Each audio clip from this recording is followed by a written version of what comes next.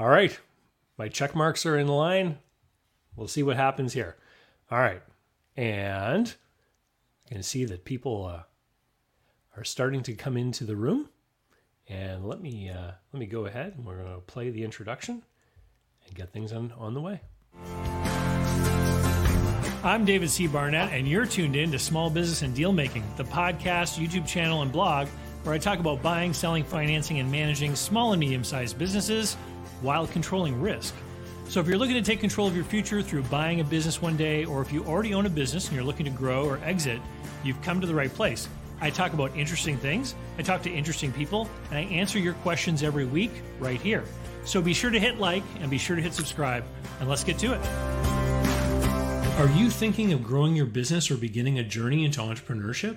Take a shortcut to success by buying an existing and profitable business the right way. Visit businessbuyeradvantage.com and learn more about my online training, group coaching, and consulting services designed to help you win. All right. Hello, everyone. Thanks for joining us live. And today I've got a very special guest. I'm joined by Ed Coambs. Ed, how are you today? David, I'm doing great. Thanks so much for having me on the show. Well, this is great. And you and I bumped into each other and met each other at an event. And within just a few minutes, I learned a very important detail about you because you're not like most financial planners out there, are you? No, I have blue eyes. Oh, wait, no, there's probably plenty of us that have blue eyes. No, I'm also a licensed marriage and family therapist, and I've developed a real specialty around financial therapy and working with couples. Financial therapy. So that's a term I haven't heard before. So how would you describe this? Yeah, I think the simplest way to say it is we all have a relational history with money. We've all had a wide variety of experiences with money. And those experiences can have pain associated with it, whether it's shame or regret or sadness or loss. And so those painful emotional experiences around money, if they're not attended to, can accumulate and create financial trauma. So the question then becomes, how do we use therapy skills to help alleviate psychological pain associated with money? Okay.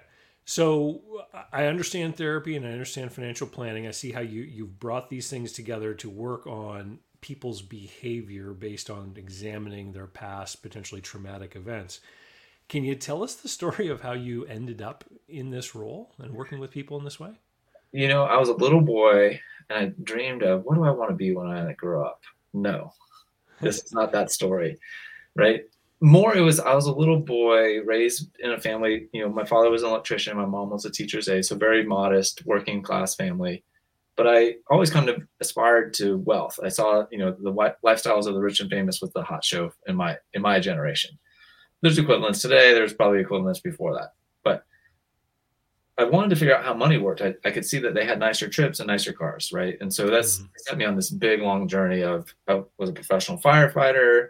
I sat around, heard the guys kind of complain about their wives and money. And so I thought, oh, I know, I'll become a financial planner. We also had a planner working with the firefighters. Well, I learned about how money works technically, got married, and started trying to tell my wife this is what we should do because, I'm the CFP, I'm the MBA. And right, you're the expert about money in the couple, so you then assume that this would then grant you the authority to be taking care of that stuff. Seems logical on one hand, but anybody that's been married or in an intimate relationship for a long time knows that's not how it works, right? You may be the expert, but your partner still has their own expertise, their own lived experience around money and perspective, and they don't have all that accumulated knowledge and assumptions about how money works. And so you're now navigating between two people that have very different assumptions about how money works. And so what I didn't know is what to do when my wife didn't see the value of buying her own dental practice. I could read all the trade publications, only economics, see the projections, run the numbers and say, why are we not doing this? 95+% success rate, slam dunk, higher household income and wealth because we're going to have an asset. This all makes perfect sense to me. But there was a reluctance, a pushback, and I couldn't figure it out. And so, because I was treating it as a very logical problem. Yeah. Run the numbers support it. Let's do it.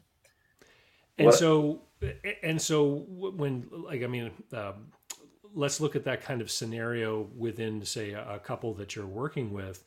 When one person says, this is totally obvious that we should be doing this thing, and the other person says, I don't see it. What kind of sort of background and stories or probing can you get into to reveal why the person may not share the opinion? One of the first things, and I am looking for, I don't necessarily tell couples right away, but what I'm looking for are past family financial failures, big losses. So family bankruptcies, family, kind of lying, cheating, stealing around money in very everyday language. Hmm. Oftentimes there'll be stories around addiction and money that have shown up. And so there's the sense that money is dangerous, it's scary, it's not safe, it's not predictable. Those are the kind of financial traumas, if you will, right? And those are either consciously or unconsciously shaping that expectation about, will this work out for me individually? Regardless of what all the numbers say, who am I individually, and can I make this work out? So even if it logically, I can nod my head and say, yeah, I understand 95% success rate, but maybe I'm the 5%. Okay. So, Right. you had this uh, differing point of view about buying a dental practice, I guess was the case that you used. Right. And so, when did you realize that the experience you were having in your own marriage could then be extrapolated into an actual business where you could provide this kind of help to other people? Yeah, I wish that I could say like a light bulb. This was the day that I had the conversion experience, but it was really more a kind of a dimmer switch. It was progressively building on itself. And I alluded to, I was a professional firefighter for the first 5 years of my career.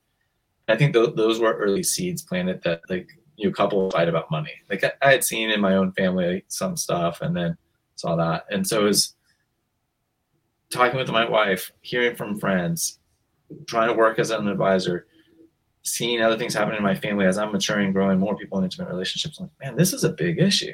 This is a Mm. big problem. And there's plenty of research that says money is the number one source of stress in people's life, in couples' life. You ask most people, well, why do people they divorce? Well, it's because of the money. Well, it is and it isn't if you get technical about it. But financial conflict can create major distress between couples. And so just realizing there's a huge opportunity. The way couples are being served is not solving the problem. So now, as a licensed marriage and family therapist and a certified financial planner, I get clients that have been to either professional, and so they've been really helpful in some ways, but there's been this gap in other ways. Okay. Let's hang on to that for a moment. We've got a bunch of people here that have gathered in to participate. We've got Victor, who signed in from the UK, and Victor wants to let all the rest of you watching that he's hit the like button. So make sure that you guys do as well. It really helps the YouTube algorithm and the other platforms too, if you happen to be on some of them, to know that it's good content. Kevin's joining us from Lakeland, Florida. Hey, Kevin, good to see you here again today. And we've got Jason, who's come in from Seattle, Washington. And for any of you that are live, if you want to put questions in the chat, we will be addressing questions as the show progresses. And today we're talking all about business and finances and marriage relationships. Because as we're going to get into, of course, a lot of the people that Ed works with who are having financial disagreements or discussions, et cetera, in their marriage, a lot of it has to do with business ownership. Ed, just before I paused there, you made an interesting statement where you said people grow up observing other adults, having arguments or disagreements about money. Do you think that some people actually get into their marriage expecting that this is the way it will be? Ooh, that's a great question, David. And I would say 100%. Okay. 100%. That is, whether we're conscious of that or we're unconscious, and maybe it's probably a blend. But I do think that we kind of go into relationships with that relational history background, setting the stage for expectations. And let's be honest, you don't have to go far through Netflix to find a show where there's some sort of money conflict. So we kind of expect and normalize in popular culture and media and music that this is just the way things are. But we don't really find very constructive ways to work through conflict in a healthy way. Because I also want to be very clear, not all conflict is bad and not all conflict is destructive, but it's not knowing how to navigate through those differences that conflict becomes destructive to the relationship. All right. So everyone wants to know, did you guys buy the dental practice? Yes, we did buy the dental practice. My wife has been operating it for 10 years. Okay. And it has continued to teach both of us many lessons about communicating, about money, the value of the business. She's like so many practitioner business owners, right? She's a healthcare provider first and foremost. In her mind, that's what she values doing. She didn't go into dentistry to be a business owner and to make a bunch of money as a dentist. Right. Is she grateful for the income? Are we? Yes, of course. But what she's not tracking or monitoring for, and this is not a slight against her, is just the reality is she's not thinking about the future valuation of her dental practice. She's thinking about, how do I do an incredible root canal today? How do I restore someone's smile? But as the business owner side, I kind of loosely keep track of, like, how is revenue growing year over year? Are you raising fees? Mm-hmm. You have to keep track with the market, because those things affect future valuation. And, heavens forbid, I hope she doesn't get injured this year or next year. But if she does, I want to make sure that the business stays in a financially healthy place. Because if we got to sell it, I want it to be running as efficiently and as profitably as possible. She's not thinking about that most of the time, but she is focused on meeting her daily financial goals, so on and so forth. So there's this ongoing conversation and awareness about what's happening there. Now, I'm also a business owner. I have my own private practice. And so she's also very attuned to it. Well, Ed, you're watching what's happening in my business, but I'm watching what's happening in your business. Why don't you stay focused over there too? Because we need that one to be profitable too. Yeah, well, and what you're describing as well is the, how business owners tend to own different hats. Today I'm the practitioner. Later tonight I'm going to be thinking in the CEO role, and then on the weekend I'm going to have to be thinking about something that needs to be moved in the office or something like that. I'm going to have my mover hat on at that moment, right? And Yes. and so let's explore, because when you and her first met and you got together, did you own your own business at that moment? No, I don't think I would really even thought that I would ever own a business, but this was part of I was starting to learn about how the world works and how different career paths lead to different levels of income. Mm-hmm. So I had been reading some of the business success books that were highlighting that, if you go into sales, that's a very high likelihood path to making much higher income business ownership. So I had some general awareness. And then I can remember she was finishing dental school when we met, and, so we started talking about income. And at that point, I was making probably $45,000 a year as a firefighter. This is 16, 17 years ago, 20 years ago, excuse me. And she's talking about income salaries, $150,000, $200,000 for dentists, and $300,000, $400,000 for some of her other specialist friends. Now, that's 10x if anyone's keeping track, 7x. That's a big difference. Yeah. And so my brain was trying to figure out, like, how are we going to manage this well? What are we going to do? I started reading those trade publications and seeing mathematically how this stuff works out. So yeah, this journey has been personal before it's been professional. Okay. And so, I think it's very different when two people meet each other and one person is in business, they are an entrepreneur, that's what they're about. I mean, they could say that to any potential spouse. They're like, yeah, I'm a business person, this is what I do. Right. And that other person knows what they're getting involved with, right? It's an established, it's right there on the label. If you it's kind of the expectation, like, I'm right. marrying an entrepreneur, this is kind of my concept of what it means to be an entrepreneur. And hopefully an entrepreneur is saying, this is how I operate as an entrepreneur. This is what my journey has been like.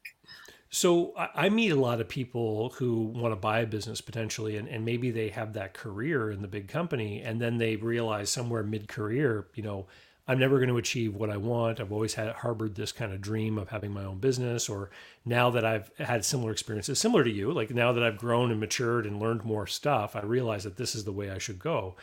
I would imagine that some spouses may feel sort of blindsided by their partner suddenly wanting to change their stripes, as it were, and make these kinds of big changes. You just hit the nail on the head. Anybody that's watching my face can see on the reaction. Yes, 100%. And I think that this is, when you have those kind of latent or kind of unstated money goals, expectations, especially if you haven't been talking about, like, I have these aspirations for creating a much nicer life, but I'm kind of, I want to play safe. The corporate track feels safe, but you finally start to realize, like, well, maybe it's not so safe. There's a lot of conversations that have to happen in order to make this adjustment as relatively smooth as possible. And you and I both know there's certain business ventures that are very high risk and hopefully high reward, right? Because we're not taking high risk for little reward, hopefully. Although I'm sure you see that. I do. Yeah. And this is part of the challenge, right? Is as novice entrepreneurs, we can't always fully evaluate that risk reward ratio very effectively. And how businesses are being marketed to us as kind of a sure thing or high probability, like, are they? And so this is part of the risk that you're introducing into the couple relationship and that predictability. And so if your partner's been very used to having the stability and you have of having that every 2-week paycheck coming in with an annual bonus, and now you're going to cut that stream of income off, that becomes a big challenge. And that's, actually, as you're talking about, I'm thinking about another couple that I was recently consulting with that was part of why they were coming to me is he'd gone from a very healthy 6-figure income. They'd been living on that for 25 years.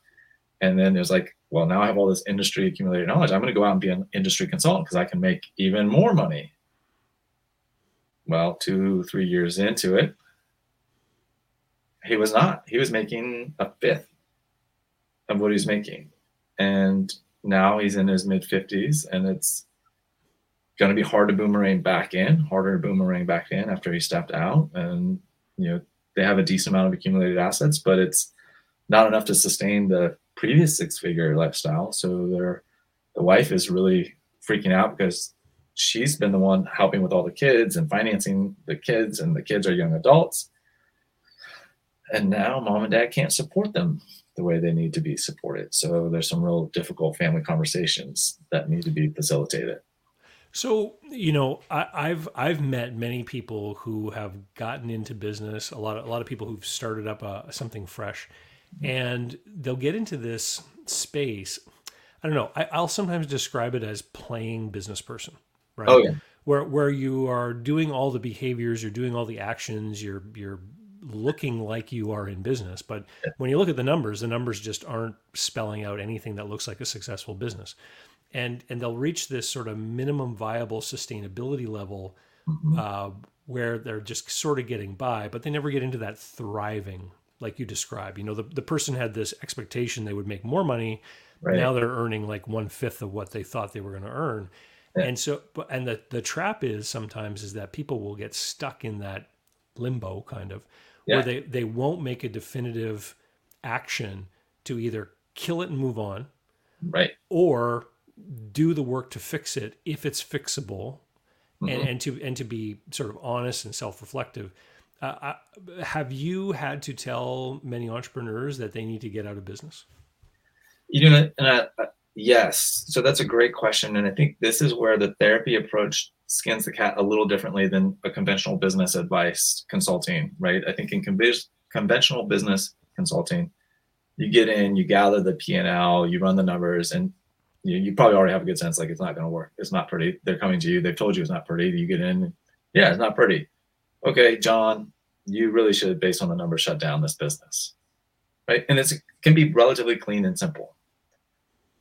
As a therapist, I expect that people are emotionally invested in their business, and that just telling them to shut down the business is either going to entrench them further into trying to make the business work. They're going to kind of react against that. Maybe they've been getting heat from their spouse already, like, to shut down the business. Why haven't you shut down the business? And so they're just getting entrenched further and further.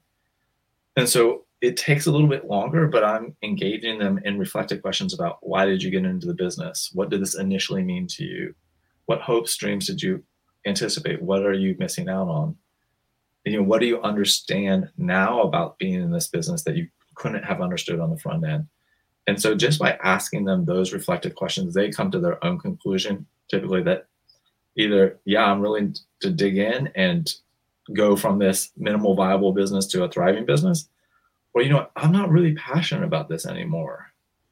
6, 7 years ago, I got in and this was, I thought was the best thing. And I had some early success, but who I am and what I think is valuable now has grown and changed. And so it's, the English teacher says, kill your darlings, right? But it's easy to kind of just pick up a business and just kind of keep it going kind of in what you're describing, that limbo state. And yet that's fine for 3 months, 6 months. But if you're there for 2, 3, 4 years, you're losing really valuable time and you're eroding your relationship. Yeah, it breeds resentment first in family members and then in yourself when you're in that position. Yeah. Yes.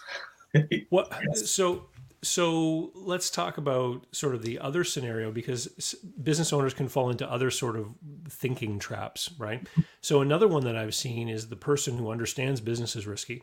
Yeah. And so what they end up doing is they become kind of a financial hoarder. They make a lot of money and they start stacking. What do they say? Stacking racks? Is that like the bundles of cash? Benjamins. Yeah. Yeah. So they're piling up money, and then you look at this company, and the company's got hundreds of thousands of dollars in business savings deposits, and the person's still afraid to increase their take home from $80,000 to $100,000. And have you seen that kind of other extreme too? Yeah, absolutely. And I think that's why the lens of financial trauma makes so much sense, because that's a trauma-based behavior. Right. Right. Is we're no longer reflective about what's actually happening. We're remembering what happened, and we don't want to re-experience that pain. So we're swinging the pendulum hard the other side. And so usually we'll have to go through some exercises of getting them comfortable, recognizing just that this is a financial trauma response, validating that they felt a lot of emotional fear and pain, because this is the other thing is I think entrepreneurship is a low empathy environment. Okay. Right? Like, yeah, we all run around like, oh, it's hard, it's a grind, you got to struggle, pull up your bootstraps, whatever all those narratives are. But like, we never really get to just be seen and acknowledged, say, wow, you really struggled. Or like, wow, 2 years ago, that was really hard for you. No, it's like, hey, but you're successful now, so everything's okay. Which, well, yeah, but like just 2 years ago, like I was afraid that like I wasn't ever going to get client 1 or client 3, whatever that. So let's be clear. Like, you're not saying that entrepreneurs don't have empathy, because I think entrepreneurs have a lot of empathy for their clients. They think about their clients all day long, what their clients want, what their clients need. You're saying that society in general doesn't have a lot of empathy for entrepreneurs. Yeah. And I think entrepreneurs don't always have empathy for themselves. Okay. And their spouses may lose empathy in the grind. Right? They may lose the ability to be compassionate. They may feel resentful because they didn't talk to me about making this change or transition that's upending our life. And so I think there's you got to go through this period of just being able to go back and acknowledge what it was, the toll that it was taking on you and on your family, and be able to really get that to relax some. Okay. And so take us through, you mentioned that a lot of the times there's some kind of financial trauma. Can you sort of tell us how it goes when you finally identify one of those with someone, and how you help them work with it? Because obviously it doesn't go away. People have to recognize it, and then they have to choose to make some changes in their behavior. How does that unfold? Yeah, that's a great question. So I think it unfolds, how to describe it, somewhat in phases, right? It's like, we'll say from not even really thinking about it or aware that I would look at this as a financial trauma, to like awareness, a little bit of kind of almost flat, like matter of factness, but sometimes there can be like almost a push into anger. Like, oh yeah. And then as we work through that anger, then there's the sadness and the grief usually on the backside of that. That's when we process through, feel the actual feeling of sadness, we actually start to get more psychological flexibility and freedom when we grieve. So grieving is a really important psychological process. And we don't talk about it very much in entrepreneurship, but if we can grieve, especially if we've got someone that's going to need to let go of a business, being able to grieve and let go of that business is a really important process to walk through. But it's then that they can start to take action. Yeah. It's, in having this discussion and you bringing up, the discussion of grieving, I remember back to my own divorce, when I finally was in a different household, and it was quite an adjustment. And I went and spoke with someone about it, with a counselor. And what she explained is like, you have to grieve not only the loss of the relationship, but you have to grieve the loss of the lifestyle and the way you lived. So it was like the Saturday morning routine with the kids and making pancakes or whatever it was, like that, just all of these things that were just not going to happen again. There had to be some period of adjustment and reconciliation. I know, like, in my own experience, I was in the business brokerage business, and that's just a crazy roller coaster of cash flow. And I made videos about my experience in that business, but towards the end, there was definitely a stress that was brought into the household from that financial uncertainty. And while I'm certain my marriage would have ended anyway, I think that it precipitated that action, right? Yeah. And it was really when I was faced with that's when I had to objectively take a look at things and say, you know what? If I was advising myself as a client, I'd be advising myself to get out of this business, which is what I finally ended up having to do. We have a couple of questions here from people in the audience. You want to see some of this stuff? Yeah. First of all, we've got Hendrik from Tampa says hello. Hey, good to see you today, Hendrik. Jason's asking, how do you best navigate when the spouse doesn't want anything to do with the business, but you need guidance as to what risks they are willing to take? Is there a relative apathy or forced ignorance? What do you think about this? Oh, yeah, I see this all the time. So one, just to acknowledge you're not alone in this reality and experience. And I think that there's probably a couple of paths that I would encourage you to consider. Is one, this is taking self-responsibility, is what's your emotional energy when you show up to talk to your spouse about this? Are you coming from a humble, empathic, curious place? Or are you coming from a hyper excited? Like, this is the best thing ever. This is great. I can't believe it. I want to do this. I have to do this. Or a little bit more of a fearful, anxious, like, I really want to do this, but I'm not really sure. Right? Because those three emotional stances communicate something very different to your spouse and how they're going to respond to those. Right. And whether this is your first time into entrepreneurship or this is multiple times in, they're going to have that history. So we want to be thoughtful about that. I think the middle position of being empathic and curious and humble, especially if they're shutting down around it, is probably going to be your most likely successful approach to get them talking and open. But if you're going in trying to convince them why this is the business you should be in or why your family should be in it, you're not really listening to them. You're making a case.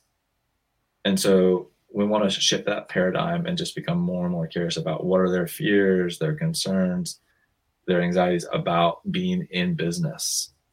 So we want to just ask with no judgment or saying, well, that's stupid or that's ridiculous or that's not going to happen.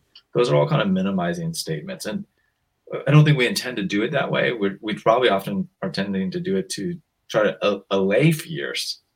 But what it ends up doing is creating more fear and anxiety. Yeah. So that's one piece of this puzzle.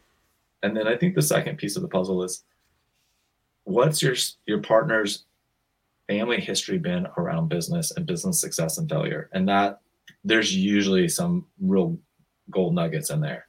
And I think oftentimes I'll work with partners where they know the family history, but they don't understand the full emotional impact of that history. So it's like, okay, yeah, I know your dad's business failed when you were 12 years old, and that meant you guys had to downsize the house, and now you're no longer able to go to the private school. But like, what did that actually feel like? How much fear, how much anxiety, how much arguing did they hear in that whole process in that period of time? And how has their brain made associations that business is risky, dangerous, scary, bad? And so if someone out there is single and anticipates getting married, what should people be exploring, even before they tie the knot. If they're watching this channel, then they're thinking about business, right? And so Yeah. I mean, should more of this stuff be explored before people decide to pair up? 100%. Yeah, I think this is all part of that category of getting to know each other, right? When we're in early stages of intimate relationship, ideally we're getting to know each other in a lot of different ways, in a lot of different contexts. And for the points of this conversation, what I would say is, you want to be asking questions empathically, with open-ended questions about what experiences has your family had around business? Where have they seen success in business? Where have there been challenges? What concerns would you have if I wanted to be in entrepreneurship if you're not already in it? Or what concerns do you have about me being in entrepreneurship if you're already in it? Because those types of questions are going to give you a lot of feedback. And what you're looking for in those questions is the answer, but also their comfort in providing answers. So if they're shutting down the conversation, that's a sign that there's financial trauma there. If they're getting really angry or anxious, that's also likely a sign there's some financial trauma there. If they're able to just say reflectively, yeah, my dad, when I was 12, his business failed. It was really hard on our family. We talked about it as a family. We still loved each other. We worked together to solve the problem. And, I really wouldn't love to go through another one of those experiences, but if it happened, I know we can get through it. If someone said something like that, game on, let's get married. Right, because it demonstrates there's been some reflection. Right, exactly. The reflective process is the sign that we've moved from it being traumatic to being more resolved. Right. And that's a general rule when we think about any type of trauma is, if people can talk reflectively about their traumatic experience, that means that they're further along the healing journey. If they cannot look backwards and see any pain in their past, they're probably burying it to keep themselves safe. If they become angry and reactive about some painful thing in the past, that also means it's still unresolved. Yeah. So what comes to mind is someone doing something like a sport, and they get into some kind of accident where they're injured, and of course, in the moment, it's very scary and everything. But then, a month later, it's like a story. It's like a happy hour story, about this big risk or danger they took and the excitement around it. It's like it doesn't carry any of the really fearful emotions that it did in the moment. Right. They're able to they get through their PT and rehab, and they get back out there and they're running the diamond again, and they're not afraid to slide. Maybe they slid into second base, they broke their ankle. And I was like, oh, okay, well, that was, that sucked, but that was kind of a freak accident, and I got the support I needed to get through it. Versus someone that maybe, never recovered, was criticized, like, well, you were so stupid for sliding in a second. It was just a fun game. What's wrong with you? But they might be a very different response to that same thing. And it's the same thing with our money. Is what the research says about trauma in general. I think it can apply for our financial lives. Is the event is bad, is problematic, but it's really the relational experience after the event, the ability to be acknowledged and seen, alleviates the stress or moves us through it. But if we get criticized or judged or shamed, or we can't talk about it, or we get rejected, that kind of like pushes the trauma deeper into the wound. Right? We don't actually get to address or deal with it. And so, no, we don't want to go around looking for bad experiences, but it's how we're cared for after the bad experience that determines whether it becomes more resolved or more unresolved. That makes sense. Well, Victor has a question here. He says, how do you reconcile the two disciplines? Financial advice is emotionally superficial and intellectual, logical, whereas therapy is emotionally intense in a way that financial advice is not. So, like, if me and my spouse were in a session with you, would you be saying, like, literally, from this point of view, I could say this, from this point of view, I could say that? Like, how do you deliver these two things? Victor, I really appreciate your awareness of these two worlds. And it is a question that I continue to grapple with for myself, quite honestly, and you almost do have to be of two minds. And in the context, you do kind of shift between these roles of, here's what the data is saying, and then shift, which would be the financial planner, right? Here's what your retirement projection says. Here's what your business valuation means for your financial plan. Then the therapy side becomes more about processing and meaning making. What does this mean to you? How are you responding? What feelings are you having coming up? And so we're going into a reflective question asking stance. And I may turn the couple and say, what are you hearing, Mary, about this? What are you seeing? Joe, what are you seeing? If we want to deepen, we might say, well, what does this mean for your family? Now, how does this help you reconcile that you have achieved the financial goals that you thought that you wanted to, right? So I'm thinking about meaning making while also running the retirement projection. So I think it's really trying to be in a both and mindset, not it's either this or it's that. Right. Okay. Jason asked a question, and I think this is when we were talking about people who stick to something even though it's not working. He says, is that why some owners who are at retirement age would rather go down with the ship? That's a good question. Yeah, I'm always, go ahead. And I've seen this. Yeah. So I'm just thinking right now, there's at least 4 situations I can think of with business owners in their 60s and 70s whose business started to have trouble. And instead of pulling the plug on the business, they've actually drained their retirement savings trying to support a money-losing business to the point that the whole thing just came to an end. And it's terrible because the business, which was a good business for a long time, and I know that when things turn south, people will sometimes say, oh, recovery's around the corner. We just have to make it till next quarter and all this kind of stuff. Mm-hmm. But sure. After eight such quarters, you should realize that there's something wrong. Right. Or whatever. But I've seen this, and it's almost like people are stuck in their habit of flow, and they don't know how to get out of it. Do you have experience with this when, in your counseling? Yeah. Yes, definitely. I'm thinking about a client that came to consult with me, but I didn't end up getting the chance to work with them. But there was very much, that's the first one that's coming to mind. But I think what we want to be asking ourselves from a psychological perspective is a couple of things. One is business owners' identity with the business gets so tightly interwoven. Mm-hmm. And so helping them to differentiate that I am separate from my business. This doesn't solve that problem that we're describing right now. Like, it's a little late for that. Right. But this is just a warning for all of us as business owners. It's like, we need to keep our own identity separate from the business. Like you are you, and the business is its own thing. And yes, you work in the business and you own it, but you still are your own person with your own many other identity levels. But I think it also can be, and this is the therapist kind of speaking, is what's the approach that when we have this conversation with that 60, 70-year-old person whose business is now going in decline. And I think, unfortunately, what we end up doing more often than not is approaching it as a logical problem. We're showing them the reports, the quarterly P&Ls that are showing the decline. We're showing them saying, your retirement is going down. What are you doing? This is crazy. Don't do this. Stop doing this. The data says that don't do it. But we're approaching an emotional problem with a logical solution. Right.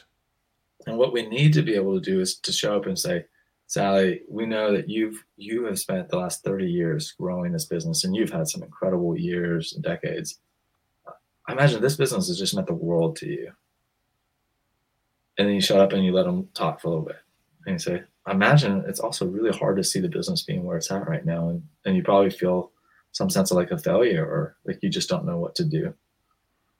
This is not how you thought things would end. You want to go out on a high note, not a low note. And they probably say, yeah, of course. And, I wonder what it would be like. How could we finish this business well, even though it's not finishing in the place that you want it? Right. And so we're asking reflective questions about how they can exit.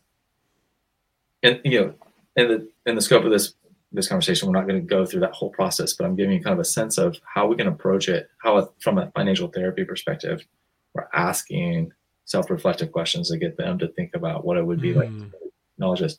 We're stroking and validating that they have put a lot of effort, that there is loss, that there is some feelings of grief, that it may be really hard because now you're not going to be able to fulfill some of the retirement dreams or goals that you had. because you thought the business would be able to provide this. How can we adjust or work with what you had expected? Maybe you had a legacy intention, like I want to send all my kids to grandkids to college. Yeah. So whatever, that's where knowing the person, knowing what are their motivations to try to keep it going, what are their motivations to keep it restored, and being able to ask them, and then ask them about other ways to fulfill the underlying value. So is there another way to help your grandkids get the college education that's so important to you? Well, it's interesting that that you talk about the intertwining of the entrepreneur and the business, because I remember when I was facing that decision to get out of my business brokerage office, one of the people I reached out to was a fellow who was never directly a client but owned many businesses, and I knew that he had closed one. And I called him up and I just said, I'm looking at making some changes. I wanted to talk with you about that business you closed. Was it hard for you? Was it a challenge? All this kind of stuff. And he just responded and he, I was being emotional. He was not. He was being very logical. He just said, businesses or assets are supposed to put money in your pocket. That one wasn't. So why would I want it? Right. And in that moment, I got out of my feelings. I was just like, duh, of course. Right. And now, but I mean, that's me. I'm normally in a very logical place anyway. And I don't know. So I think that's actually a really interesting point, David, right? Because this is part of that we want to recognize, how are people wired? Right? Is maybe sometimes you're lost in your emotions and you need that logical push and just kind of the detached from the emotion and right. But for some of us, like, we need to be seen and heard and met with empathy, the softer side, before we're ready to transition. And so this is where also knowing the person really can matter. Yeah. Like, and I'll tell you, like, what I was dealing with is I was thinking to myself, if I close this business or get out of this business, will that then mean that because the business has failed, that I am a failure, that I'm, not good at this business stuff. Right. And, no, that was the fear, and that was the thing that was hanging up with me. Yeah. But then at the moment I saw the office and the business as something apart from me, it became very easy. Yeah.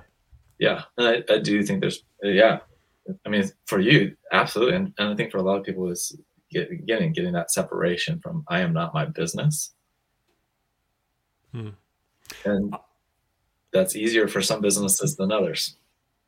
So there's an interesting new question in the chat here from Ivan, but I want to ask you another question first. There's a well-known stat that the divorce rate is like 50%, which simply means that every year X number of people get married, 50% of that are the number of people that get divorced. Right. So we know that these kinds of money and financial and business stresses can lead people towards the ending of a relationship. But do you have any insight into this question? If I really have that drive to be an entrepreneur and I want to get into business or buy a business or whatever to be an entrepreneur, and the friction in the relationship, maybe I make the decision to preserve the marriage and I don't pursue my dreams. What's the long-term outcome of that? Like, do you meet people who, have their joie de vivre sort of drained out of them because they've never been allowed to pursue what they feel is their passion? Yeah, I think so. Yeah. I mean, I think there's that, and that's the challenge, is how do you grow as a couple through this? Right. And so that's another lens or frame that I bring when I'm working with clients is, how do we grow through this? How do we see this tension as an opportunity to grow for both of you? How do we know each other? How do we understand why your partner is so motivated to be an entrepreneur, and really at a deep level, and why you as the other spouse are so resistant to that at a deep level? And usually at those roots, they start to intertwine a little bit more, and you can build some more empathy and compassion and get a little more flexibility around it. And I do think, sometimes you get to an immutable or impasse, and some people do have to part ways. Right. And this is, not the message I love bringing, or I don't lead with that. I try to give every opportunity possible for the marriage and the business journey to work both, and for there to not be resentment building in either of those places. But just in general, as humans, if we're in an environment where resentment is building in any part of our life, it's going to seep through into the other areas. So we cannot compartmentalize as much as we think we can. Yeah, and I think at one time, there were these pressures in society that made people just have to live with these things. They're like, well, I'm married. This is the person I chose, and it's not, acceptable in my community or whatever to be divorced. So we're just going to have to make it work. But now that's not there. Well, I wish it was not. I wish it was that black and white. There's a growing cultural acceptance that divorce is tolerable, acceptable. It's not a moral failing. There's also a lessening of religious, let's just name it. Typically, religious institutions are the ones that have set that standard that marriage is forever and unbreakable. And in the eyes of God, if you break the marriage, there are consequences. And right, that is still very real for very large number of people. That lives on in the memories of many of us. Right. And so I think when I'm working with my clients, I'm asking a lot of questions. What is the meaning of marriage? What is the purpose of marriage? And, less for me to define that specifically for any one couple and more for me to help them come up with a meaningful definition to the two of them.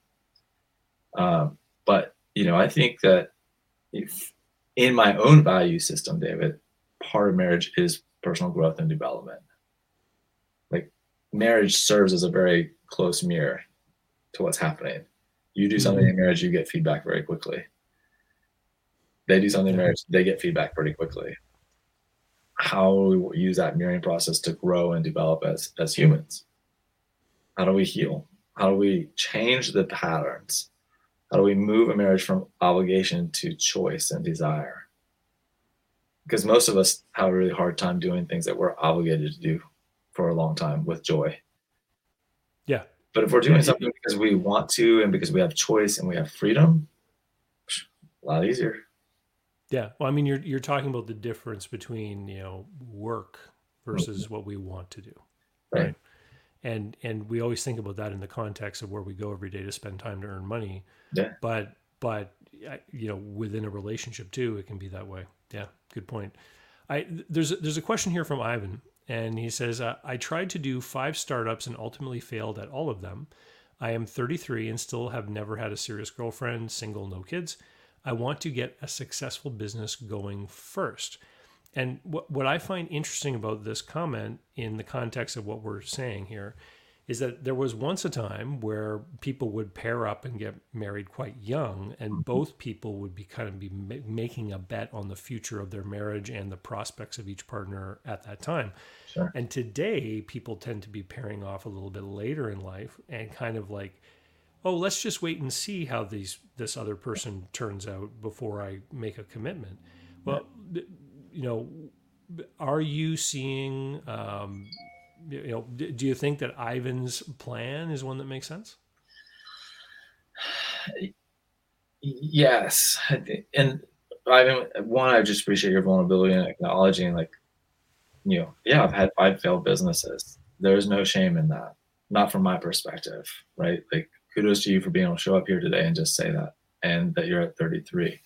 And I think, this is, there's always the therapist in me is always like, Dave, there's multiple lenses to look at this. I wish there's one lens, but getting to financial footing and stability, I think is increase your own sense of self-efficacy and self-worth. And so you may attract a higher quality mate, because let's just be honest, in the dating market, not all participants are equal. Right. Some are more desirable to partner with and some are less. And if we're really struggling with our own sense of self-worth and value, and we've had this series of businesses that have failed and it is impacting our sense of self, we may be inclined to pick a partner that is either one going to try to be a hero and rescue us, problematic, or someone that just also has maybe, a beat up or softened self-worth. So we want to really work on our self-worth side of things too, and make sure that that's intact. And Ivan, I don't know you, so we're not getting to have that conversation. That would just be something I would be asking yourself. But I do think, from the family planning standpoint, the reality is yes, the ability to conceive children pushes later and later, but there is still a finite period of time. Hmm. And so, if having children is important to you in the context of an intimate relationship, you may have to make some of that trade-off decision and just be upfront with whoever you're in the dating pool with. And one of the things that we haven't talked about, but I would really encourage many entrepreneurs to look into is, I know a lot of entrepreneurs love different personality type systems to better understand themselves and their clients. And one of the ones that I have really come to find be very helpful is something called attachment styles. Okay. And this grows out of the psychology of attachment theory. It's been studied for the last 80 years. And why I like this is because it looks at people through a relational lens, and it connects why you're doing or not doing things in relationships based on your relational history. So compared to like a disc profile or a Myers-Briggs, or some people like the Enneagram, where it just says, well, you're this type, but you don't really know like why you're this type or that type. Attachment theory really gives some explanation for why am I, and the four categories in attachment are secure, anxious, avoidant, or disorganized. Okay. Right? And there's science that helps show, well, why am I this way? And for a lot of people, that can be very validating, is threading through the theme of my life and the way that I've experienced relationships. So Ivan, I would say, I encourage you to look into attachment styles and see, like, do you have one of the anxious, avoidant, or disorganized attachment styles that may be creating some relational anxiety for you about partnering too? Now we just have a few minutes left, but Sure. there's been this huge explosion of comments in the chat about prenups or marriage contracts. Oh, So why don't we just finalize with some commentary about the validity or value in doing that? Because I know that I did it in my marriage. We had a marriage contract, and it forced a lot of topics to the surface that probably would never have been addressed before I got married. And while the marriage was not successful, the termination or summation of the marriage was a heck of a lot easier because we had that document put together. Oh yeah, I mean, I feel like we would need a whole other episode to go through this very important topic. But it is an important topic. I am not an attorney, so I'm coming from the lens of a therapist, not an attorney, and so I'm not looking at the legal ramifications. What I'm looking at is the psychological meaning of a prenup. Right, so that's only one part of this total picture. But depending on how you talk about and approach placing the prenuptial into the relationship will determine on whether it's a wedge or a support structure for the both of you. What do I mean by that is, if you take it from an adversarial place of mistrust, it's going to be a wedge between the two of you that's going to be very hard to cross. If you take it from a place of we're designing this together collaboratively for both of our best future outcomes, because if our relationship is ending in the future, we're probably not going to be real happy with each other. So this document is being designed to help support both our future selves to the best so that we can anticipate now. It's going to be a platform to support the two of you. Right. And so it's just a very different mindset approach.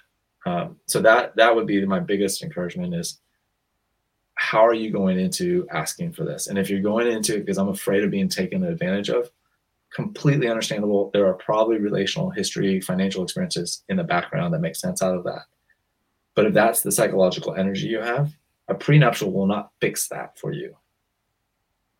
And so you're going to need to work through that financial anxiety and fear of mistrust and being taken advantage of relationally, and work towards building over time relational trust around money.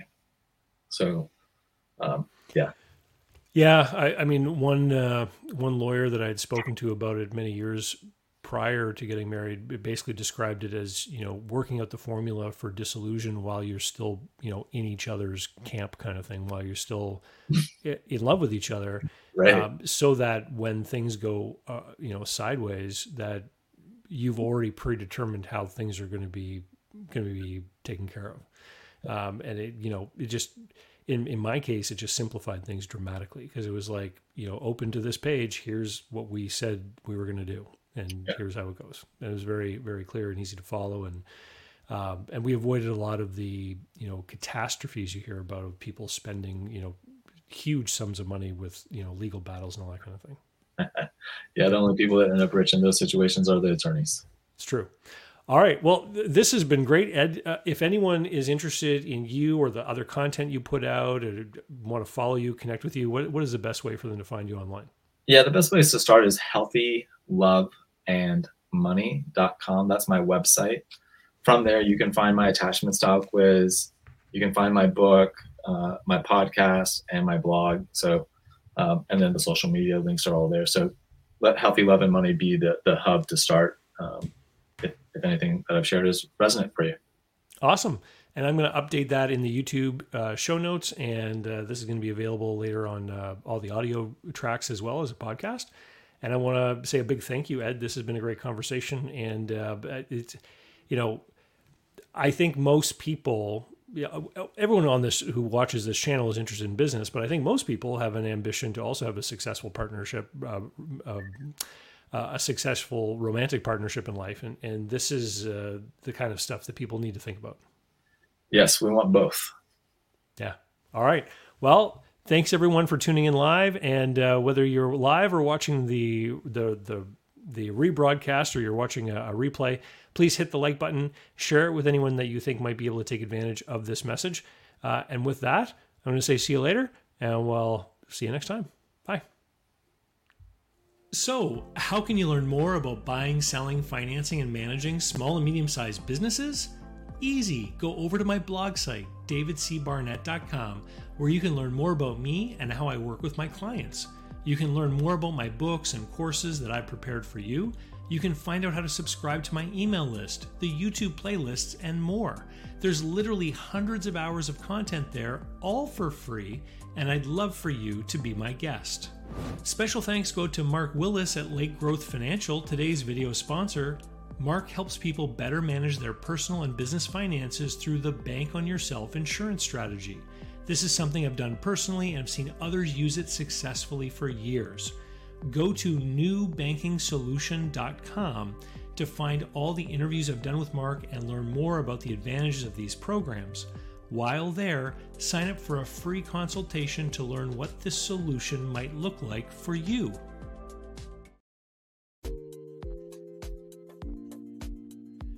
This episode of Small Business and Deal Making is brought to you by SMBpodcastnetwork.com. The network is a collection of podcasts and shows from around the internet which focus on bringing you interviews with amazing guests who share actionable advice, ideas, and information for small and medium-sized business owners and entrepreneurs. Visit www.smbpodcastnetwork.com to find more great shows and easily subscribe to be notified of new episodes. It's a great way to discover quality content. And if you've discovered us today via the network, then I hope you're enjoying the show and will consider subscribing directly so you never miss any one of our great episodes.